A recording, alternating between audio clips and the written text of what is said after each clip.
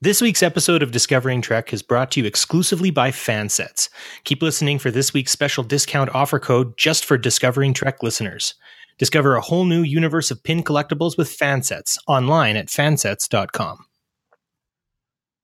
A speech to end all speeches, a fight to end all fights, and an amazing farewell to the universe that I love so much. Episode 13 wrapped up a bunch of loose threads in the Mirror Universe, and we got to see what really drove Gabriel Lorca. With so many things going on in Episode 4 of this Mirror Universe arc, I think we should just get right into the discussion, because it could take a full 9 months to get everything sorted out. I'm your host, Dan Davidson, and we are Discovering Trek.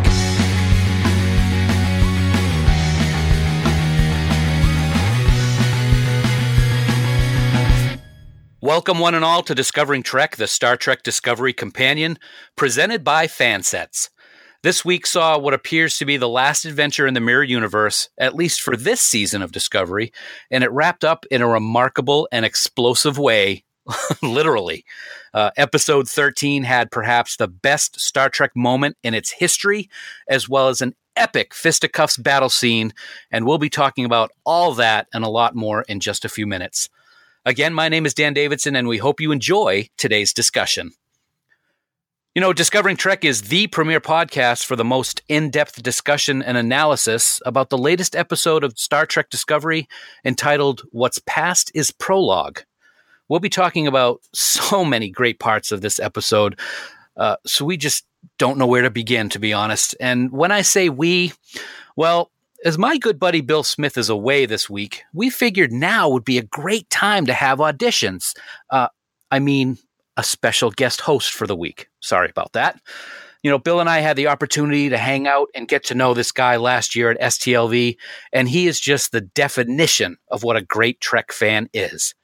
In late 2017, he joined the podcast universe with his own unique show called Politrex over on the Tricorder Transmissions podcast network. His name is Barry DeFord, and Barry, I gotta say, welcome to Discovering Trek. And since you're my temporary number one, should I or should I not be comparing you to Commander Shelby from TNG? What do you think? Well, like Picard said about Shelby, you could say that I often need supervision and I take the initiative, normally with risks. Does that also apply? I'm applying for Bill's job? Well, you said that, not me. Yeah. Well, it is great to be here, Dan. My name is Barry DeFord, and I'm one of the co-hosts on Politrex over on the Tricorder Transmissions podcast network with my brother in Trek, Shashank Avaru. On Politrex, we discuss current events, politics, religion, society, and all through the lens of Star Trek. And think of it kind of like a really big sensor analysis like you would do here on the show. But we span every series of Trek to suss out the political, moral, ethical, sometimes spiritual elements of our world that Trek and its characters represent. It's a lot of fun, and we're going to be having some really great guests on soon too. And when else is it okay to talk politics around the replicator, right? So that's basically the podcast in a nutshell. Absolutely. Well, you're doing a great job over there, and we're really thrilled that you're here. It's great to have you here to help steer the course in this latest discussion. And also joining us tonight, Barry, is someone who has been heard many times here on Trek Geeks and Discovering Trek. And I believe that he is the first repeat guest here on Discovering Trek. Indeed he is, Dan. You've seen him fire the phasers while serving on Captain Archer's Enterprise, and you've heard him rank all kinds of amazing things over on Trek Ranks, the podcast, and the website. Both are a great reference for me during my rewatches of every series, and I highly recommend it for any of the Trek fans old and new. He's Enterprise Extra himself, Mr. Jim Morehouse, a fellow member of the Tricorder Transmissions family. Jim, thanks for being here with Dan and me to talk episode Lucky 13. Trek Ranks is happy to be in the house, but Barry, you do an end run around Bill again. I will snap you back so fast. You'll think you're a first-year cadet again.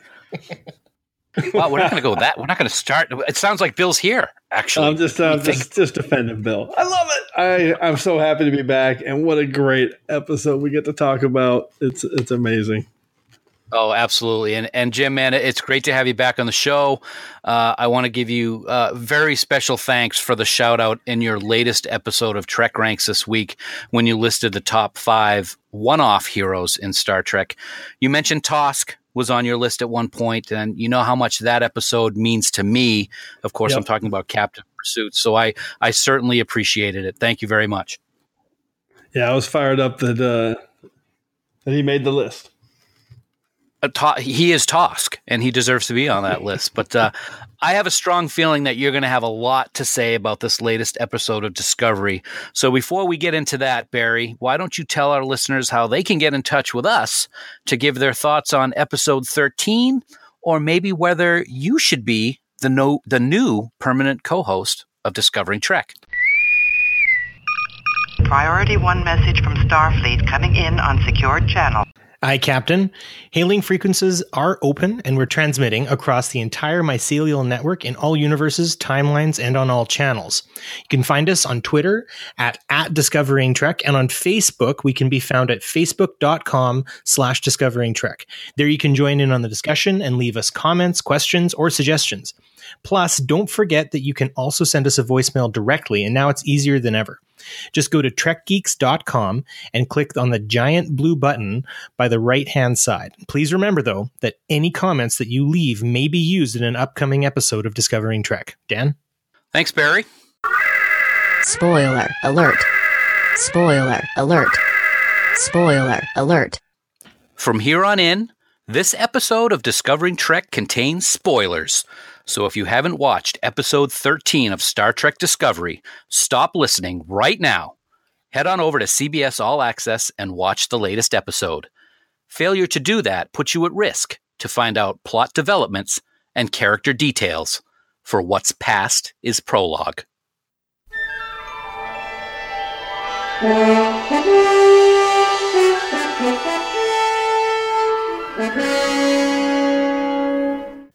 Previously on Star Trek Discovery. What? He's been Mirror Lorca all along? Gabriel Lorca speaks to his devotees after having freed them from their agony booths. Among them is Mirror Landry. He tells her that he's going to reclaim the Empire, and he tells her that he has a plan. Think about it for a second. Lucius Malfoy just told a Cylon he has a plan. That's awesome.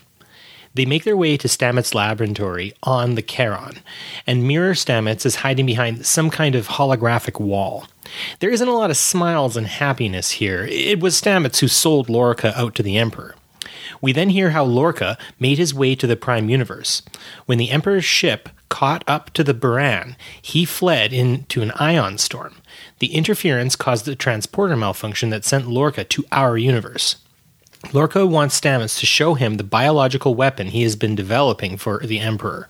Lorca begins by using it on the Emperor's troops. Burnham tells Giorgio that Lorca is trying to draw her out by manipulating her. They have some disagreement, and ultimately, Emperor Giorgio orders Burnham taken to the brig. She manages to escape the throne room. The USS Discovery is still en route to the USS Charon. The spore drive is ready and available, but Prime Stamets was unable to save the ship's mycelium crop. He's concerned that Mirror Stamets already infected their destroyed crop beyond rescue. Stamets explains that the Terrans are using the mycelial network to power the ISS Charon and give it unimaginable power. But the way they are extracting that power is exactly what's poisoning the entire network. Back on the Charon, Lorca speaks to all hands and invites anyone aboard to join his crew to depose the Emperor. He also orders Michael Burnham is not touched. She's a key part of his plan. The Emperor gets a fix on Lorca's location and heads towards him with her men. Giorgio's group meets Lorca's group in the hallway. They battle, there's phaser fire, flash grenades, ambushes, force fields, and many deaths by way of sparkly red vaporization. In the end, Lorca's group wins the firefight, but Giorgio makes an emergency site-to-site transport and evades him.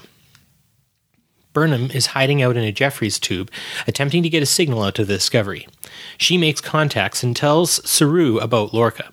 Stamets puts the pieces together now and realizes that Lorca altered the coordinates of his final jump instead of taking them back to Starbase 46. Burnham tells them that Lorca is staging a coup against the Emperor and that they all should stay away from the Charon. If the Discovery gets involved, the Terran Empire may try to invade their own universe. Stamets tells her that won't matter if the mycelial infection spreads because it will pretty much destroy all life. Stamets believes firing a photon torpedo on their giant sphere of mycelial energy would sever the ship's ties to the network. The only problem is there's a containment field around it. Burnham says she'll handle it and signal them when it's ready. Lorca's men enter the Emperor's throne room, and Lorca takes the Emperor's sword. Saying he's outlived his usefulness, he kills Mirror Stamets. Landry notifies him of an unauthorized transmission to the Discovery. Burnham is making her way through the Charon's decks when Lorca goes shipwide to make contact with her. He invites her to stay with him in this universe and abandon the failed social experiment of the Federation. With her, he wants to bring peace to the mirror universe. It sure seems like he's stalling, but by the time Landry closes in on her position, it turns out that Burnham has already rerouted the feed and moved to another location. Burnham finds Georgiou in the Emperor's sanctuary. They compare their losses. All versions of Burnham seem to have betrayed all versions of Georgiou. Burnham vows to stop Lorca. Georgiou asks what her plan is. She wants to disable the containment field around the mycelial energy ball. Georgiou tells her that those controls are in the throne room. Of course they are. Prime Stamets tells Discovery's crew that the run on the Charon's engines is going to be a lot harder than first thought. They'll have to use all of the energy from the remaining spores, which means they can't get home. Also, the resulting blast will also incinerate them through the Discovery's shields. Saru gets an inspirational speech about their capabilities and not accepting no-win scenarios. Lorca now controls the Charon. Burnham and the Emperor come to the throne room. Burnham says she knows Lorca to claim the throne, he must kill the Emperor. She offers the Emperor and herself in exchange for letting the Discovery and her crew leave unharmed. Tilly believes she's found a way to sort out the whole problem of dying while being incinerated thing. She believes that they can ride the mycelial shockwave that will result from the destruction of the Charon and let Stamets navigate them home, and that, perhaps, a warp bubble will give them more time to escape. Stamets likes the idea. The Discovery receives a signal from Burnham to drop out of warp, and they're immediately hailed by Lorca. He tells them that his admiration for the crew was always sincere. He also says that Burnham will be staying behind, and Saru wants to hear it from her with his own ears. Burnham confirms, "This is my place." Saru realizes the message she's trying to deliver and makes several looks and nods at the Discovery's bridge officers. She's telling him where to aim, and Saru opens fire on the Charon without hesitation.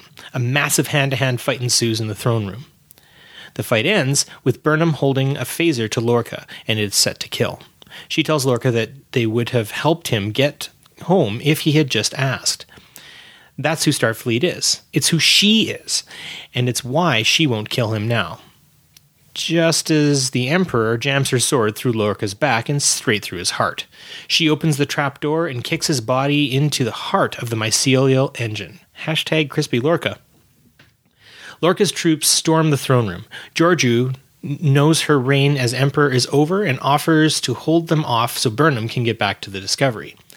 The Discovery beams Burnham back aboard, but at the last second she grabs Georgiou and beams out with her. Landry orders the Charon to target the Discovery. The Discovery makes its run and fires a series of photon torpedoes at the mycelial engine of the Charon. They go to warp to try to ride the wave. The spore drive engages and they make the jump into the network. Stamets sees the network regenerating as he starts to become lost in the network. Then he remembers what Culber told him, to follow the music and open his eyes. He sees the clearing in the forest, completes the jump, and the Discovery arrives back in what is then confirmed to be their Alpha Quadrant. However, they also overshot the date by 9 months. Starfleet is hailed, and they get no response from the Federation when they try to make contact. They pull up a map of the Alpha Quadrant, only to discover that the Klingons have won the war. Well, Barry, I got to tell you, you are quickly cementing your spot on Season 2 of Discovering Trek with a recap like that. Very well done, sir. Very well done indeed. Thank you very much. Okay, so Here we go. We got a lot to talk about tonight. So let's give a very high level thumbs up or thumbs down on this episode. I kind of have a feeling where we're all going to be on this. Jim, let's start with you as our guest this week. Thumbs up or thumbs down, and some high level thoughts on what we saw on Discovering Trek last night. Well, because it's what we do over at Trek Race, I'm going to start with our with a quick 5 words and a hashtag, which is Nice. Georgiou, Burnham, and Lorca doing battle. Hashtag Burnham wins. Sort of big thumbs up on my end. I love this episode. It was a fantastic conclusion to the awesome 4-episode mirror universe arc that they've had here in the second half of the year. So really tied up everything well for me. From Lorca's everything he was up to throughout the first few episodes, and then some of the mysteries of the mycelial network, and all of Burnham's battles. I just love the way this thing wrapped up a lot of loose ends on the mirror side, and we still got 2 episodes to go to figure out how it all concludes. I love it. Another cliffhanger episode. I don't know if my heart can take much more of it. It's funny, you talk about Mirror Universe, and everybody knows how much I love the Mirror Universe. But I do have to say, in Deep Space Nine and some of the later episodes, the whole Kira only had one thing on her mind aspect got a little bit slow. But I'll tell you what, they ramped it up in the Mirror Universe in these 4 episodes, and I absolutely loved it. For me, thumbs up. Both thumbs, all my fingers, all my toes, high fives all around, baby. It was just awesome. An incredible wrap up to the Mirror Universe adventure. And yet they're still, like I just said, they're able to end the episode on a cliffhanger. How can we take this? Fans must have been going crazy last night. We're finally done the Mirror Universe, all kinds of fights and explosions. And then they get back and the Klingons have taken over. What's next? Barry, what do you think? Thumbs up? I kind of think you had a thumbs up. Yeah. No, it was definitely 2 thumbs up. And actually, I'm going to give it a Georgiou high foot for good measure as well. The action in this was it was dynamic. It was fluid.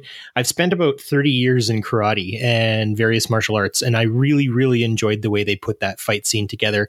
There was a lot of just the way they were manipulating arms and stuff. There was elements of different martial arts you could see, like wushu, Krav Maga, taekwondo, karate, all kind of coming into one there.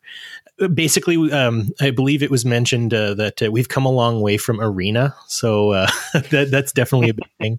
It's also really great to see Michelle Yeoh's skills as a capable and artful fighter. I was happy to see her in the first episodes just being a good captain and stuff, but there was a little piece of me that has watched a lot of her martial arts movies and kind of hoping that would show up. So it was fantastic. The tension in the fight, it was visceral. I also loved the episode's focus on the folly of believing just in destiny, that kind of entitled idea that your greatness is preordained.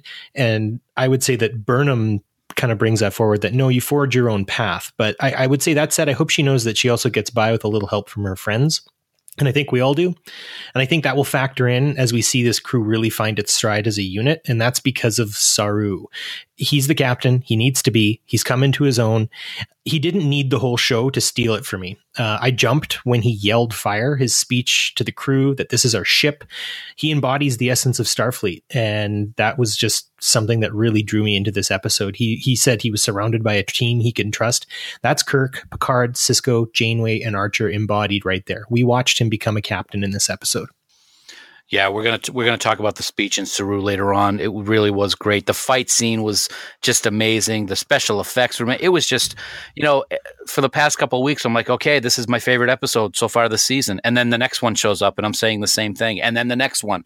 So they are pulling out all the stops in that writer's room. We love them for it, and we can't wait to see what happens in the next 2 episodes. But we are still going to be talking just about what's past as prologue tonight.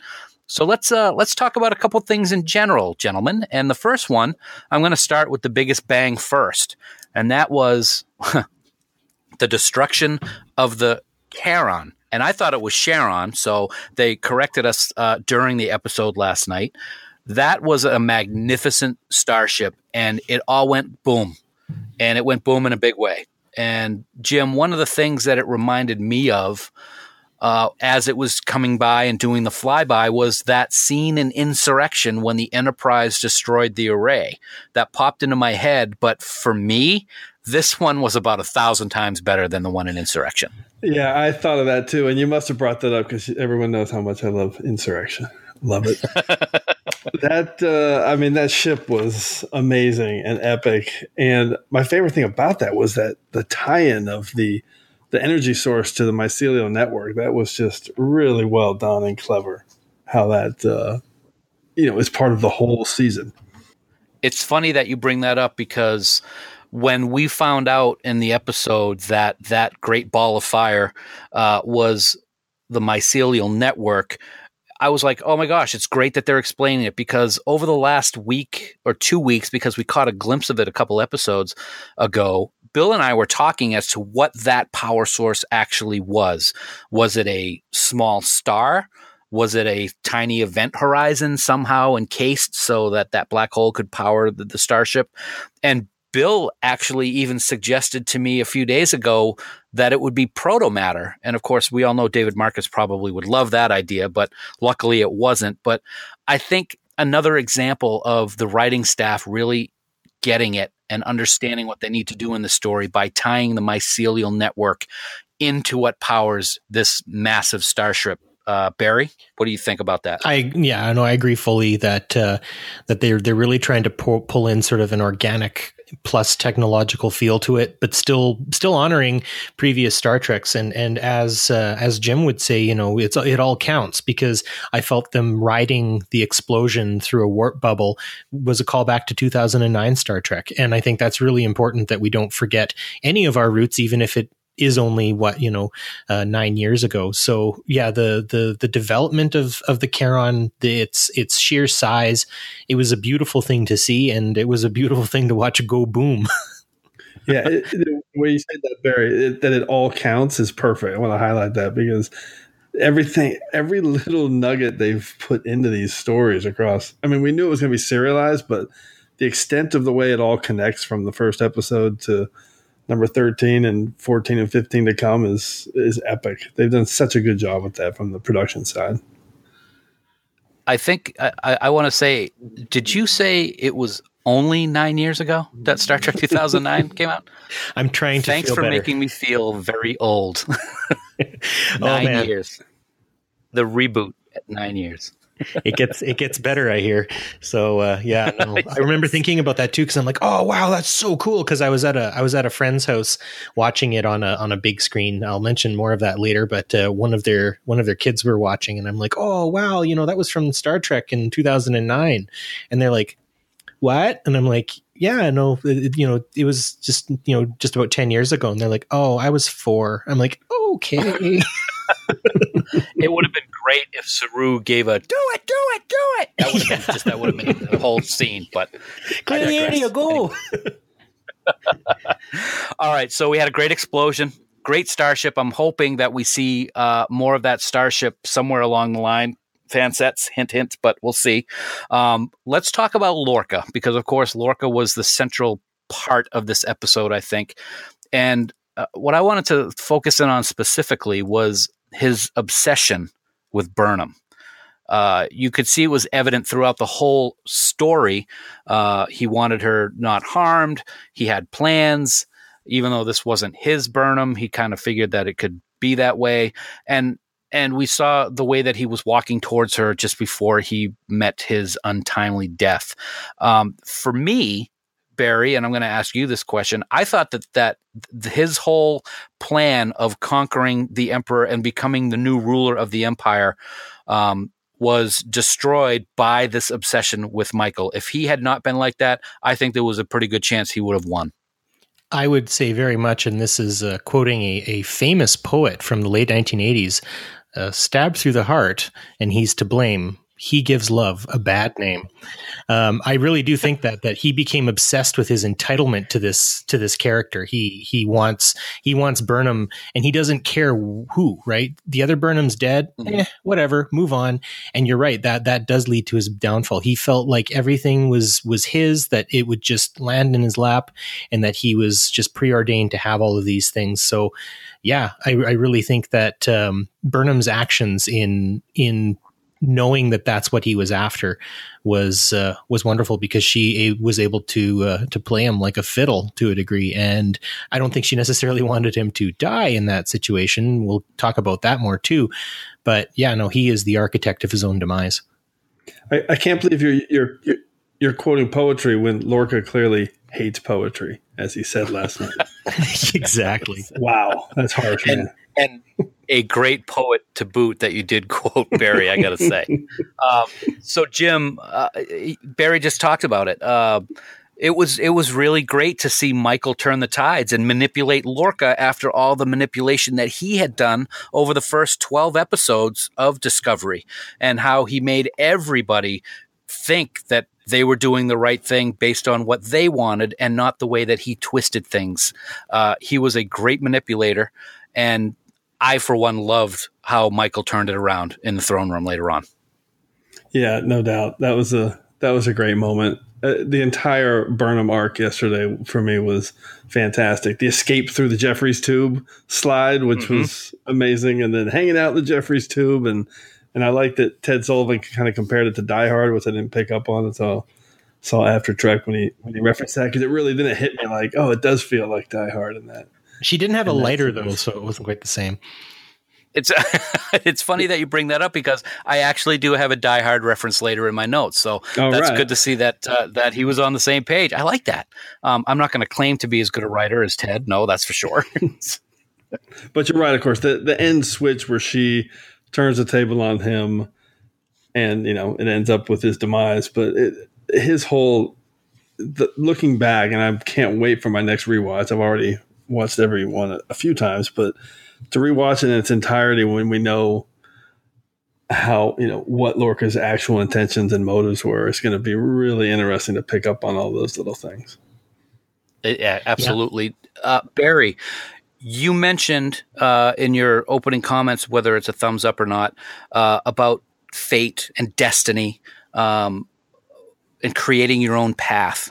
Expand on that a little bit more, because we saw that each person had their own belief in whether or not it was destiny or whether or not you create your own path when you're looking at Lorca versus Michael. What are your thoughts on that very, very interesting exchange of dialogue? It really was. And you see that also in the way Georgiou, actually, I'll start with her, the way she responds to Burnham when they're at that sort of Kill Bill table, looking at the spore orb that's there. And she says, the way you're saying this, I almost believe you. Right. And I think that's the big difference here, is that when you realize that maybe nothing is for sure, maybe nothing is going to just happen for you, that maybe you see a reason to fight for things a little bit more. And I'm not saying that Lorca didn't fight really hard for what he wanted, but he was fighting for what he felt he deserved, versus Burnham fighting for those who she loved. And I think, we can get into maybe some of the issues she has parentally with Georgiou. She's just rescued the wrong person, I think. But I think when you look at Lorca feeling like he is owed the Empire, he feels like that, this person has done this terribly and I will automatically do a better job just by dint of being myself. I will kind of get into this a little later when we look into the look at humanity, but that sort of conceit is really what does bring people down, because once something really doesn't go their way, look what they're willing to sacrifice, right? Like, he's just cutting a swath through his own loyal mutineers, and he doesn't care. He doesn't care even that Burnham isn't Burnham, right? Or his Burnham, I guess, right? It's what he's owed. And that makes everyone else sort of disposable. And I don't like hanging out with people like that. Well, it's funny, as we're watching the episode yesterday and Discovery gets back to our universe, I'll call it, a thought popped into my head. And a couple of thoughts popped in. And it all had to do with the counterparts of the people that we had seen over in the mirror universe. So I'll start with you, Jim. Where do you think our Lorca is? Do you think that he's alive? Do you think he's dead? I sincerely hope that Jason Isaacs is not gone from the cast of this show, because he is simply remarkable portraying Gabriel Lorca. But we don't know. And I'm kind of wondering what you think about that. Well, I think it's actually pretty clear. I love the reference of the ion storm and the transporter malfunction that got Lorca into the Prime universe. I mean, that was such a great callback. So, but that tells me he switched place with the Prime Lorca, and the Prime Lorca went explodey on the Baran as the mirror Lorca was entering the Prime. So that's what I think happened, until at some point, some clever writer or story thread comes up in the Star Trek writer's room, and they decide, we could actually bring back Prime Lorca. So until that happens, I think Prime Lorca is dead on the Baran in the mirror universe. Okay. That brings up an interesting question, and Barry, I'll pose it to you. If that's what happens, we saw it in Mirror and TOS, where when they were transporting, the counterparts were transporting. So when Lorca was transporting, counterpart Lorca was transporting. They've already talked about the fact that they think that the mirror discovery went to our universe when our universe discovery went to the mirror universe. Is anybody confused yet? Because I might be confused. I'm not. So, it makes perfect sense to me. Excellent. So, Barry, did the mirror universe version of the discovery help with the Klingons winning the war that they all saw, or that we all saw at the end of the episode last night? Captain Killy betrayed us all. That's what I believe. That's what I think. She looked at the Federation and went lame and decided to get on board with the Klingons, and that is the problem. That or I don't know, maybe she just decided to go completely nuts and take out, the Discovery is not only a magnificent research vessel, it is also a horrifying killing machine. Isn't it funny how that connection can happen? No, I'm very, very worried that they are going to be coming head to head and toe to toe with Captain Killy Tilly, and she is not going to be terribly friendly. Oh, so you're of the opinion that the Discovery from the mirror universe is still in the Prime? Oh, well, you know what? Thinking about it, maybe not. Unless she got taken out of the ship or something. Yeah, maybe she ended up zipping back when that happened, but I'm guessing she probably caused some trouble. Actually, to be perfectly honest, this is just wish fulfillment, because I think Mary Wiseman kicked some amazing butt just portraying this character. And I know you guys have spoken about just what a talent she is, but she is a joy to watch. Just, I mean, I would probably be happy watching her just going through files on the mycelial network or something, just humming to herself. She is amazing. So let me ask you this, Jim. You said you weren't confused, so I'm going to try to confuse you, because it's something that I've confused myself with when thinking about it. Do you think that it is predestined, so to speak, that when our Discovery was ready to make the jump back to ours, that the Discovery from the mirror universe was doing the exact same thing? Or do you think it's tied together, that when one does it, the other one's going to no matter what, and it's all part of the network? Because we saw that happen in TOS's Mirror, and we heard about it happening here on Discovery. It's just kind of interesting that everything just seems to always, quote unquote, fall into place just at the right time. Right, but in DS9, most of the mirror transferences did not involve their counterparts going. So I think it could be either way. I hate spoilers, and I don't watch previews. I do watch the extended scene they show on After Trek every week, because that's usually at the beginning of the show and it's got full context. If you haven't seen that, I don't know if I should talk about it yet, because it is a little bit of a spoiler, but that extended scene they showed tells me that the Discovery was running rampant out there in the Prime universe, and I don't think they joined the Klingons, but I don't know. But they're obviously, the Federation is not happy with the mirror Discovery, and that's what's happening there. They score a lot of own goals, I think. Yeah. So the answer to the question is, I don't know. If it could be either way. It could have gone back, or it could still be there. Who knows? Well, I don't think it'd be a spoiler to talk about it. Why don't you let us know what actually happened in that extended scene from a high level to give us kind of an idea of what we can expect. Now, I know that in the coming next week preview, they showed a very brief image of the Admiral beaming onto the bridge with her phaser drawn. So yes, that was the scene. That was the scene. Okay. So and then basically she barked a few orders and was basically making it clear. She took command of the ship and she's making it clear that she thinks that's the Mirror Discovery and a bunch of bad people who are, and maybe she doesn't know it's the Mirror, but she thinks it's a Discovery that's in some way or shape or form betrayed the Federation. That's what it seems like. And so she takes command and they're all saying, hey, whoa, Admiral, we're here. We're ready to help. And then they cut. So I think, and by the way, there's another option is that it was destroyed. You know, the Mirror Discovery could have been destroyed. So could be there, could have gone back, could be destroyed. Who knows? We'll find out in a week. I'm sure we will find out in a week. We have not been given any loose threads that have not been answered yet, I don't think. So I have faith in the writing staff. One other thing I wanted to talk about with relation to what's past as prologue is the Culber connection. Yes. He brought us home. I think is the best way to put it. Of course, he brought us home a little bit too far, which I thought was an interesting little twist. And the Klingons have now won the war. Jim, 9 months. How are they going to set that straight? What are they going to do? Do you see a reset button? Yeah, I'm really curious if they're going to do something where they have to go back and take up that 9 months, or they're just going to move forward from this 9 month point. And I think 9 months is kind of the perfect.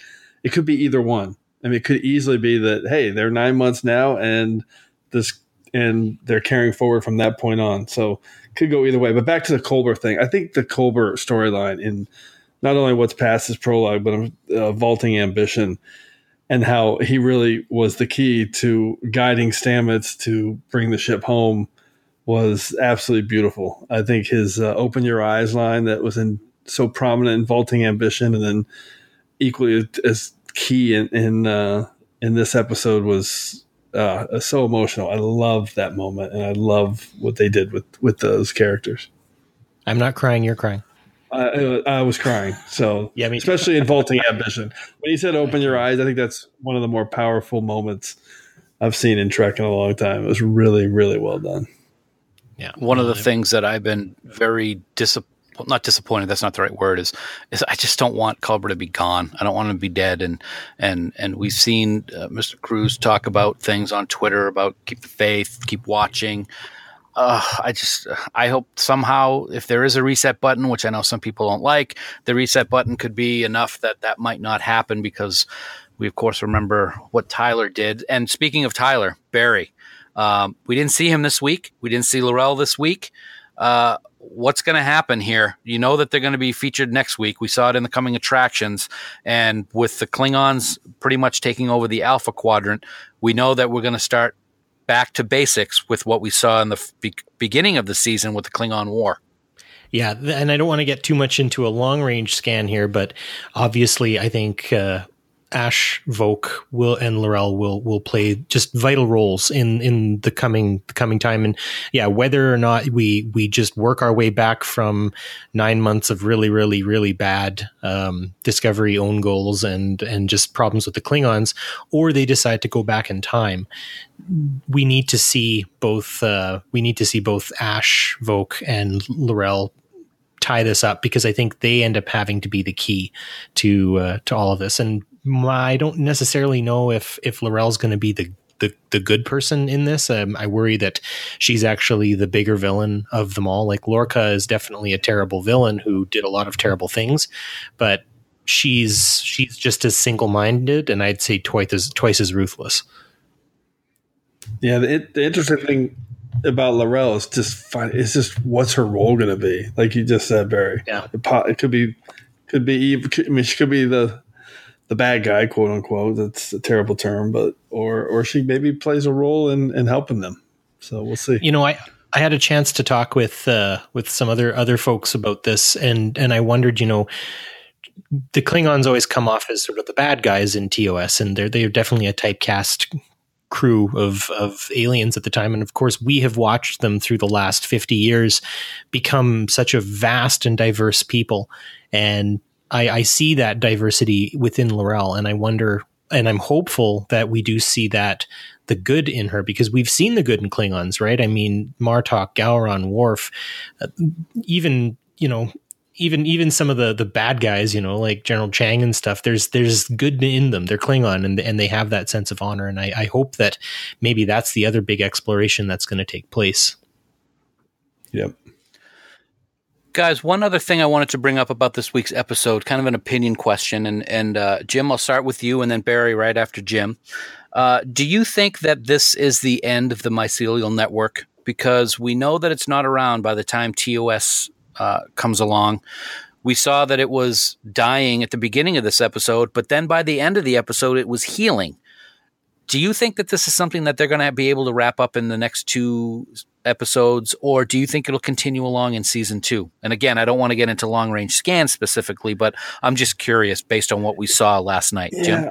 I don't think it's the end of the mycelial network. They made it, it was emphasized, and they made it a key point that it was coming back to life and not being destroyed anymore. So I just think the access to the mycelial network is what's going to be the question mark in terms of the spores. So I don't know. I'm fascinated by that whole storyline, and I think these last 2 episodes with Stamets and Colbert and the mirror Stamets in there as well was really fascinating and helped crystallize kind of that whole vision that I think might have been Brian Fuller's from the start, because it sounds like that was a key element of some of his original planning. So. Yeah, I'm sort of a similar thing, that I don't think the mycelial network is going to go away, perhaps, but I think we might get sort of a better telling of Force of Nature from TNG, where they're like, oh, we have to go to like special warp speeds now, or else we're going to rip space-time apart.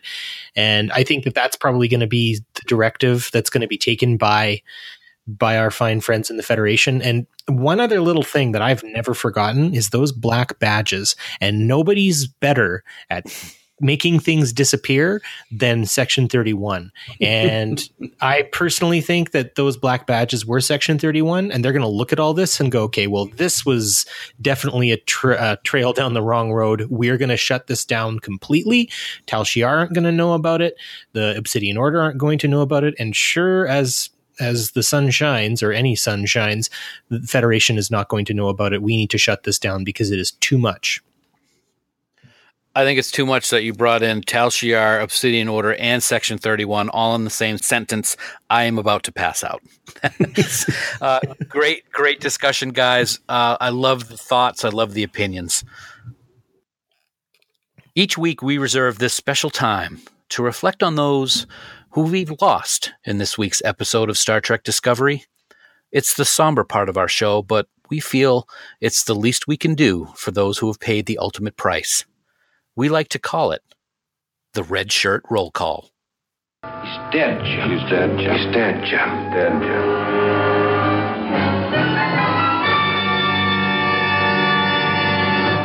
Discovery is a Star Trek show where we will lose crew and we will lose characters. That much is certain. Barry, this may take a while because the body count was high, but who can we say goodbye to in episode 13, What's Past is Prologue? Well, I think, we've definitely hit a bit of a lightning round by way of body count. So I'm going to kind of lump some together here. No disrespect, but we have countless crew members on the Charon by gas, and more of the Charon crew and Lorca's mutineers in the hallway in that gunfight. Thank you, hallway laser guns. We have the loss of Mir Commander Oesaken, who was really just doing her job. Mir Stamets not allowed to have his poetic end. We have more mutineers in the throne room of the Charon when they get schooled in the ways of fighting. And we also have Mir Landry. We hardly knew ye. Double red shirt award to her, I would say. We lose Lorca, and boy, did he look bitter as he dissolved. Bet you he didn't see that in his destiny. And finally, we lose the Charon. Good night, sweet ship. May a flight of angels sing thee to a possible Fansets pin design. Oh, very nice. You could have cut a corner there and said, everybody on the Charon except for Burnham and Georgiou. I stick by my red shirt roll call. We never found out how many people were actually on. But anyway, we stand and we raise a glass of Synthahol in their honor as we say goodbye in this week's Red Shirt Roll Call.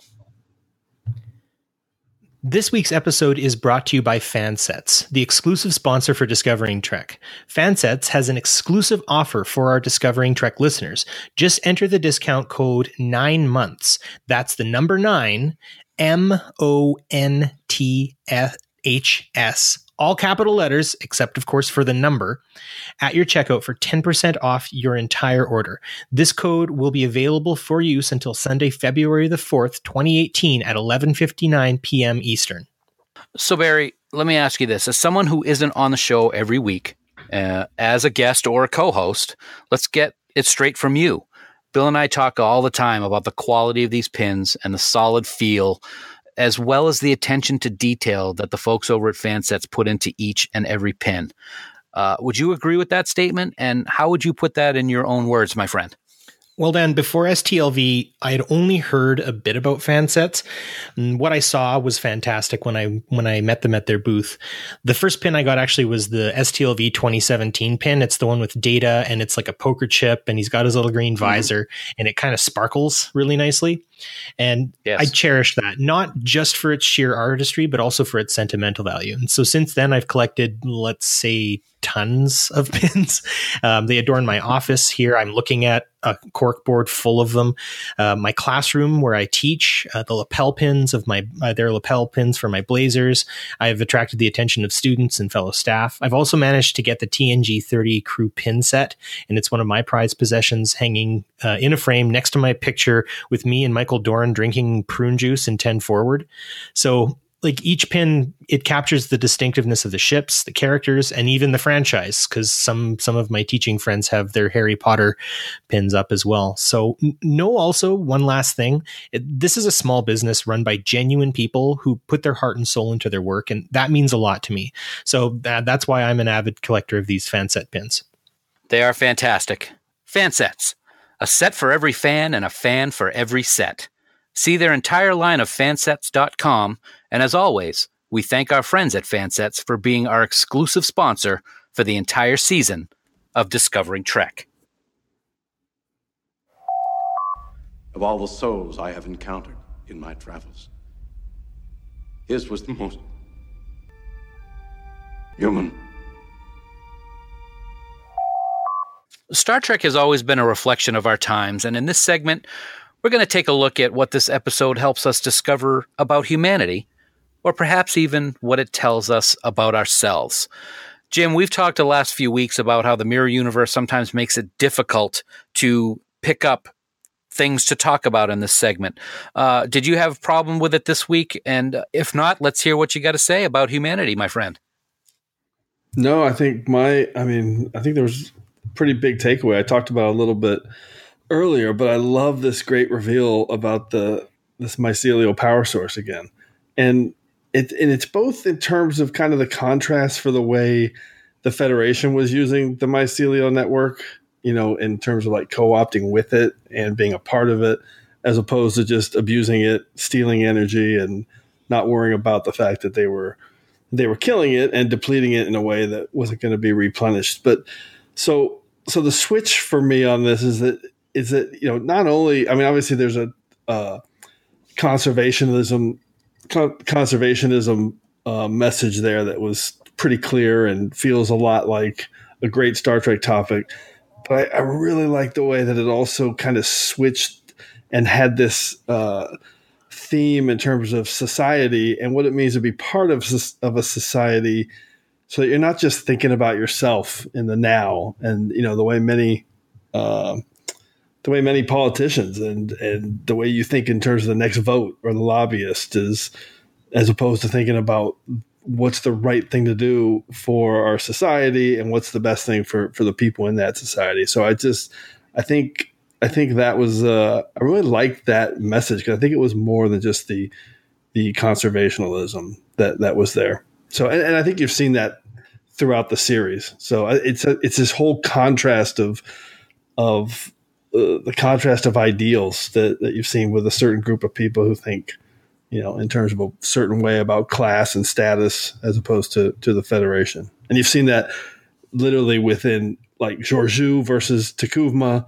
You've seen it with Cole versus L'Rell. You've seen it with the Federation versus the Klingons, and Discovery versus the Mirror Universe, and Lorca literally against everybody. So that was my big takeaway. I really thought that was a smart addition that they had in this episode, and that paid off for the whole series. I think that's one of the things that I like most about the writing of this show is that is not something that even remotely came into my mind when thinking about this segment for humanity. And you nailed it, man. It was very well done. I like the ideas that you brought. I'm going to give you 2 thumbs up for your humanity segment today. So Barry, you got a tough one to follow, but what have you got for this week? Yeah, I want to kind of echo some of those things that Jim said here. And I'm going to kind of frame it around Lorca, because he refers to the Federation as a childish ideal. And listening to Jim's show, he always says infinite diversity and infinite combinations. And I think that truly is sort of a mantra. Like, we are Star Trek fans, Trekkers, Trekkies, whatever you want to call us. But, when you see us together, we really are united under an ideal. And I think that transcends politics in a lot of ways. But the way Lorca says, he's like, oh, it's this childish ideal, and that people feel safer when they know their place. And to be perfectly straight up, these are the words of every slave owner, every sadistic ruler, every abusive person in power, every totalitarian. Lorca is right that people will trade freedom for security, but that comes from a state of fear, and it's one that must be engineered and cultivated like it is in the Mirror Universe. So Lorca clearly ran the Prime Discovery through intimidation. He's making researchers and explorers into soldiers and fighters. And the worst part is he's boasting of this. Sometimes they have to, right? Sometimes you have to defend yourself.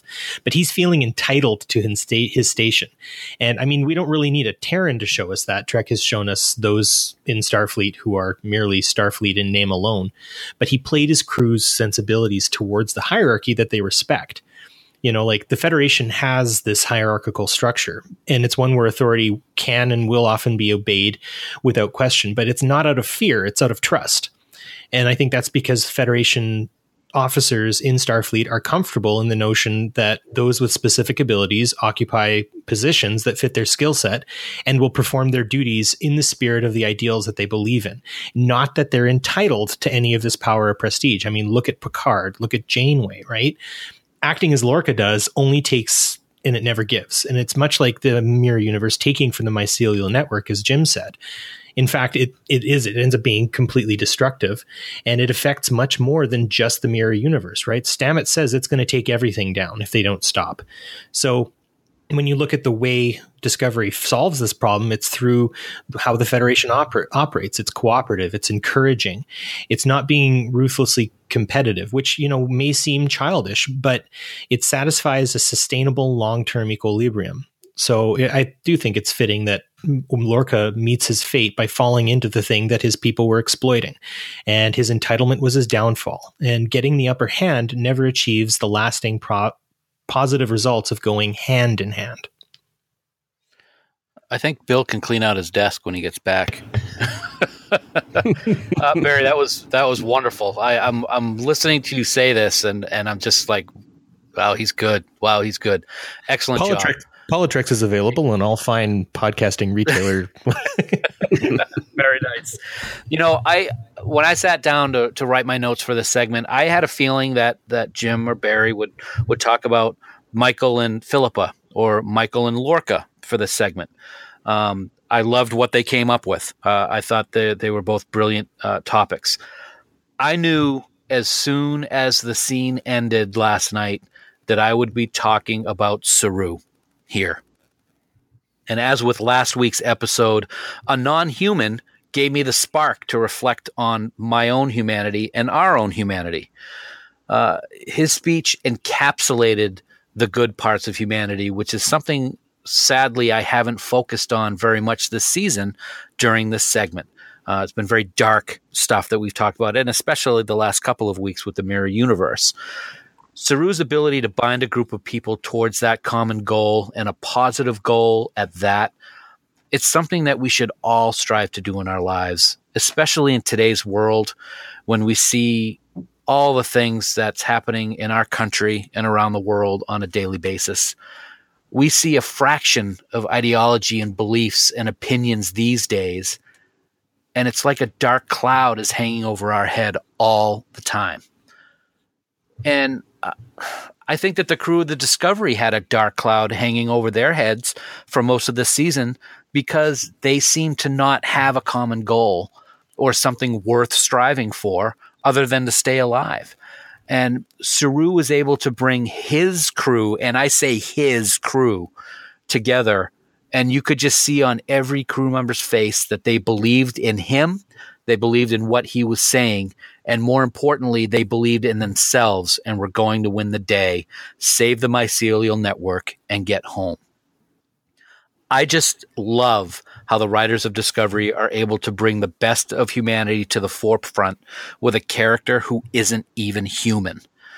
It shows that we as humans have a lot to learn, but I think we're on the right track. Hear, hear. Yeah, I love that. My favorite part of that speech was, I think it might right at the opener when he says, Lorca abused our idealism. Mm-hmm. That just, as soon as he said that, it just hit home like, oh my God. It was just he totally amazing. did. An amazing moment. It was a great way to summarize it. And yeah, that speech was amazing. And I am going to talk about Michael and Philippa in my Starfleet commendation. Well, excellent segue, Jim. I like that very much. It sounds, you've been doing this podcasting thing for a little while, I think now. No one's fooling them better than me. It is time for Starfleet commendations. And as every week, we're going to pick 1, 2, or 3 things that we want to specifically call out with the episode, whether it's characters, performances, scenes, anything you want, just really brief shout outs. And I'm going to start this week. And my first shout out and my biggest shout out this week has to go to Ted freaking Sullivan.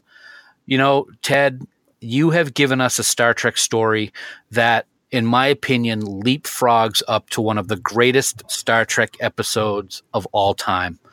It is unbelievably written. You did such a great job writing it. It has action, it has meaning, and it had Star Trek. That's what's the important part here. Saru's speech is my favorite moment of this entire season, and nothing even comes close to it. Everything in this episode made me smile, from the nice little TOS callback with the Ion Storm bringing Lorca to our universe, to the Die Hard scene crawling through the Jeffries tube with Michael Burnham, which we talked about at the beginning of the show. For too long, we've listened to the naysayers of the show say, this isn't our Star Trek. And I've always been of the belief that the story being told is how these characters get to, air quote, our Star Trek. With this episode, you could literally see the crew become a family bound together by a single goal, which never could have happened with Mira Lorca still in command of the Discovery. And the crew of the Discovery will never be the same. And I mean that in the most positive of ways. And that is due to your brilliant writing, sir. And I hope that this is something that you are very, very proud of. My second commendation this week is to Doug Jones from that same speech scene. Oh my God, Doug. In my mind, Saru is now the captain of the Discovery. His growth in the last few episodes has just been amazing, and it peaked with that speech. What I find so amazing is that Doug is able to give this speech filled with such emotion and such drive while he's covered in latex. And that just shows what an amazing actor he is. And in my opinion, deserves an Oscar nod for the Shape of Water, but that's another discussion for another time. Doug's vocal inflection, his body movements, his eyes, all of this shows what an incredible actor Doug is, because he has to project infinitely more because he's encased in this plastic all the time. He just blew me away in every scene he was in, especially the speech scene. His ability to command on the bridge and his ability to pull a crew together showed that he deserves to lead these people going forward. And it's because of Doug Jones that Saru is able to do this. So congratulations, Doug.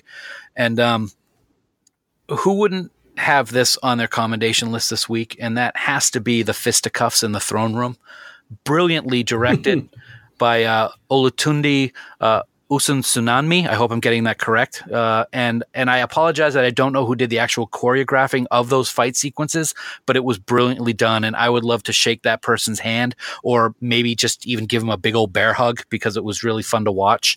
I can only imagine the amount of takes for different camera angles that all of the actors had to do, and they were brilliant. And hats off to Michelle Yeoh and Sonequa Martin Green and Rekha Sharma and Jason Isaacs for just fantastic job in that barroom brawl. It was the stuff of legends. Those are my commendations. I had a lot to say, but I think it was worth it because it was such a great episode. So, Jim, what do you got this week? Only three? Only three? I need more. So I actually going to harp on two of the things that you said, but in a little bit different way. Saru in command, and I'm not just talking about, is my number one commendation. And not just when he yells fire, but all of those moments with the speech, obviously. And then when he's barking orders on the bridge crew about getting in position and being ready and looking for alternatives. That was awesome. And I just think Discovery's done a great job of showing captains in command on bridges, making tangible decisions that are impacting strategies and the things they're doing, whether it's Lorca or Georgiou or now Saru or even Burnham. So I love that the way they've presented that on Discovery. And then, so you mentioned the fight at the end in the throne room. And for me, it's the parallels with Philippa and Burnham is what I want to highlight. And I think, so not only with Philippa carrying around Burnham's Delta badge, comm badge, I thought that was fantastic when I saw her with that. And then all of a sudden they're on the bridge and they're fighting again. And I'm thinking about the Battle of the Binary Stars, where it's the exact same thing is happening. Here's Georgiou and Burnham having a parallel fight to what happened at the beginning, and she could not get Georgiou out of the sarcophagus ship, and then this time she was going to get her out, and she did. And I think that sets up an amazing final little twist here of what they're going to do with Georgiou in the Prime universe. So I love that. And by the way, I think Burnham's cornered the markets on dramatic beam outs of bridges, whether it's Battle of the Binary Stars or Into the Forest I Go when she was taking down Cole, and now what's past is Prologue. So I love that. So those are my two big accommodations I just wanted to highlight in terms of the production and in this story that Discovery is just nailed across the board. So you complained that you only had three and then you only gave two. But they were both good. I could go on and on. That's all right. I've kind of hit on most of them. They're both great. Let's let Barry have one more. One more. Okay. When Mirror Stamets wakes up and says, "Gabriel, I hoped you were dead." Nice. Great moment. Okay, Barry, let's hear it. All right. Yeah, this is going to definitely do some repeats here, but my first commendation has to go to Michelle Yeoh. Entertainingly, guys, she is a trained ballerina and is not, quote unquote, officially trained in martial arts. She actually suffered a spinal injury at a young age, but relied on her ballet dancing discipline to create the stunning fight choreography that you've seen in like Crouching Tiger and now and whatnot. So since she's trained actually like with like guys like Jackie Chan, so obviously she could kick all three of our butts at once. And she's just so much fun to watch too. Like what a talent. But actually, just so you know, Dan, I did find out who the fight coordinator was. It's a guy by the name of Hubert Border, and he did stunt work on 300 and Kick-Ass, and I'm pretty sure you can kind of see some connective tissue there. He's definitely brought his previous work there. Now, he was like one of the stunt workers in those, and this one he gets to be a stunt coordinator, and I think they made the right hire. Let's just put it that way. Let me ask you this, Barry, before we continue on with your shout outs. One of the things I loved so much about this fight sequence is in a lot of it, they would do like a speed up of something and then back down to regular speed. Like when Georgiou threw the dagger and into Lorca's shoulder.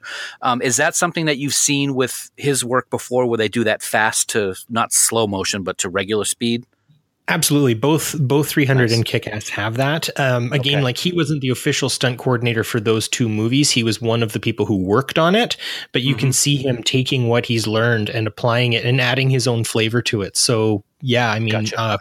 Here's to some more of his work in the future.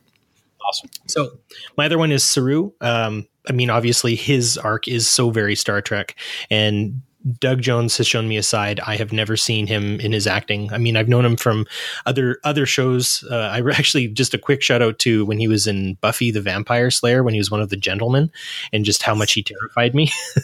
But he incorporated his physicality into a character with as much texture and depth as the personality as well. So yeah, Jim, you mentioned it when he yelled. I would actually say he roared fire. We saw a captain, right? He's claiming his spot in the pantheon of great captains with his speech on the about engaging the Charon and about trusting his crew. Like, this is Starfleet, this is Star Trek, and for anyone out there who's like, this isn't my Star Trek, sorry, it's indisputable to me, and it's very, very wonderful. And I guess the final one is, usually I watch Star Trek on my tiny little 6-year-old computer monitor, and I got to watch it on a HD TV finally. So needless to say, I was captivated by all the amazing special effects. So my hat goes off to the tireless crew of Discovery's VFX department. And also thanks to the Rose family of Ridge Valley, Alberta, for lending me their TV, satellite feed, and basement for the night, and supper. Thanks for supper. So those are mine. Supper is always good. I love commendations every week because we usually get such a hodgepodge of different things, and this week was no different. Well done, gentlemen. Long-range scan of planet complete. So it is time to look forward into the orb of time, guys, and we're going to get your thoughts on what we think is going to happen. We only have 2 episodes left in the season, and then we have to wait. And that is not something I'm looking forward to. So, Barry, let's start with you. And 2 episodes left. Klingons look like they're in good shape. What do you think's going to happen? Well, first of all, the thought of there only being 2 episodes left fills me with a great sense of dread and sadness. But I think we're really going to have to deal with this time dilation. Personally, I think they're going to go back in time. The crew's already said they believe in no-win scenarios, so I think that's the best way to get it done. And I'm guessing, like I said, Ash and Laurel will figure very heavily here. Maybe not as helpers. Ash, I think, still has choices to make, but either way, I'd say Discovery is headed back 9 months to change things. That's what I would say. They only have 2 episodes to do this. So, if it ends on a cliffhanger, Dan said he'd punch Bill. So I'm looking forward to talking to Bill about how his arm's doing later. No. Dead in the face. Okay. You just say your face and that'll be it. Oh no. I also feel that Georgiou is going to be a real thorn in Burnham's side. Turns out that Burnham's greatest weakness is actually her regret. She misses her mom. So, this problem is she might look like her mom, but it's not. So I also think that Burnham tends to find herself caught up with people who aren't themselves, I guess is the best way to put that. So yeah, I don't know. Maybe the Klingons will see something in Georgiou too. That's where I'm at.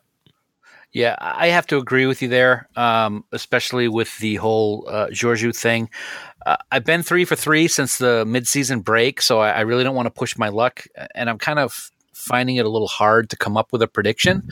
Obviously, that crew needs to find a way to go back 9 months to straighten things out, so I think they're going to do that, and it'll be interesting to see how it is done so that it doesn't, screw up other timelines and this, that, and the other thing. And I got to agree with you, Barry. I think bringing Georgiou back to our universe was a mistake, and I think it's going to be a problem for Michael. She has to get over that emotional loss of her Georgiou because this is not her Georgiou, and I think that's going to come back to bite her. Jim, as the soothsayer of this here podcast, what have you? Well, not much of a soothsayer. I don't really do predictions that much or fan theories. I don't want to bring any expectations to what I'm about to see. I just try not to even think about what's coming. So I always, I'm always just on board with wherever the creators want to take me. I am on board, and I am totally on board for what Aaron Harberts and Gretchen Berg and Ted Sullivan are doing. So I will say the things I'm looking forward to seeing are the Laurel and Ash and how that's going to play out. I'm fascinated by this Mirror Philippa and Burnham's decision to bring her over. And then I also am looking forward to seeing what's going to happen with this time travel conundrum, whether they reset and go back, or if they're just going to pick up and carry on here from 9 months. So those are all just good questions that I'm waiting for answers on in these last 2 episodes. Can't wait. Okay, one prediction is that these last 2 episodes are going to be awesome. How about that? Oh, wow. That's really stretching it out there. You're going out on a limb, aren't you? That's all right. We'll take it. Dan, as always, we want to thank our friends at Fansets for sponsoring the entire season of Discovering Trek. Not only do they have incredible pins for Star Trek, but also all kinds of cool genres like Marvel, DC, and Harry Potter. Yeah, indeed they do, buddy. And they also have a very special Star Trek Discovery tie-in with the Season 1 episode pin collection, which we have talked about every week. It's just amazing. Head right on over to episodepins.com and check out all the details on how you can have unique pins for each episode of Season 1. And I have a special announcement just in from the Fansets news desk. I have been told by a confirmed source, Barry and Jim, that the episode 15 season finale pin will be oversized, just like the gargantuan episode 1 pin. So looking forward to that. And sometimes bigger is better, right, Barry? Truer words have never been spoken, Dan, especially when you're talking about pins from Fansets. And speaking of Fansets, it's time to give away some swag to a lucky listener. As you may recall, last week we wanted you to tweet your thoughts about episode 12 with a special hashtag. Well, we've taken all the great responses and would like to congratulate Steve Folks, Twitter hashtag or Twitter handle at MyGhostWorld on Twitter. You have just won a Fansets portfolio carrying case, and that's fantastic because my corkboard is coming apart, so I might need to get one myself. So we'll be in touch so we can get this great accessory out to you. And remember, you also get to choose what color you want: pink, blue, or black. Awesome stuff. Congrats, Steve. As an owner of 2 of these portfolio cases, I can tell you that they are of the highest quality. Your pins will be safe, they won't fall out, and they will be ready to show off at a moment's notice. So this week, it's another Twitter review for your chance to win some Fanset pins. As with the last couple of weeks, we'd like you to send us a tweet to @DiscoveringTrek with your thoughts on episode 13 with the special hashtag Crispy Lorca for your chance to win a special captain set of pins in honor of who we thought was Captain Lorca. So what you're going to win, this is a lot. This is some good stuff. Every major captain in Star Trek history, including Kirk, Picard, Sisko, Janeway, Archer, Georgiou, and we're even going to throw in Lorca, even though he really wasn't a captain in our universe, kind of, not really. So next week, we're going to put together all your tweets. We're going to pick a winner, and we're going to have someone very happy and adorning a lot of captains in their new portfolio case or broken corkboard like Barry. I want that. So yes, everyone, get your tweets out there by Monday, February 5th at 6 p.m. by 6 p.m. Eastern. And good luck. And as always, thanks Fansets for being the exclusive sponsor of Discovering Trek. So guys, sadly, next week is the penultimate episode of season 1. I can't wait to see what's going to happen, but at the same time, I just don't want it to end. We're going to have all the details, breakdown, and analysis of the war without, the war within next week, and maybe even a return of my illustrious number 1, Bill Smith. But until then, Barry, dude, I can't thank you enough for sitting in and helping me out with this week's episode. It's just been a blast. Congratulations to you and your new podcast, Politrex. It is a great show, my friend, and I loved having you here with us. It's been a distinguished pleasure to join you too, Dan. And though not mellifluous like Bill, I hope the fine listeners of Discovering Trek found my tones at the very least cogent. Also, Dan, we've made it easier for people to subscribe to both Trek Geeks and Discovering Trek, a Star Trek Discovery companion. If you head over to podfleet.com, you'll find out how you can get both of the podcasts directly on your iPhone, iPad, Android, or on their device. Plus, you can even stream the podcast using Spotify, iHeartRadio, or Stitcher. It's your independent Star Trek podcast delivered your way. So join our pod fleet and make it so. Make it so indeed.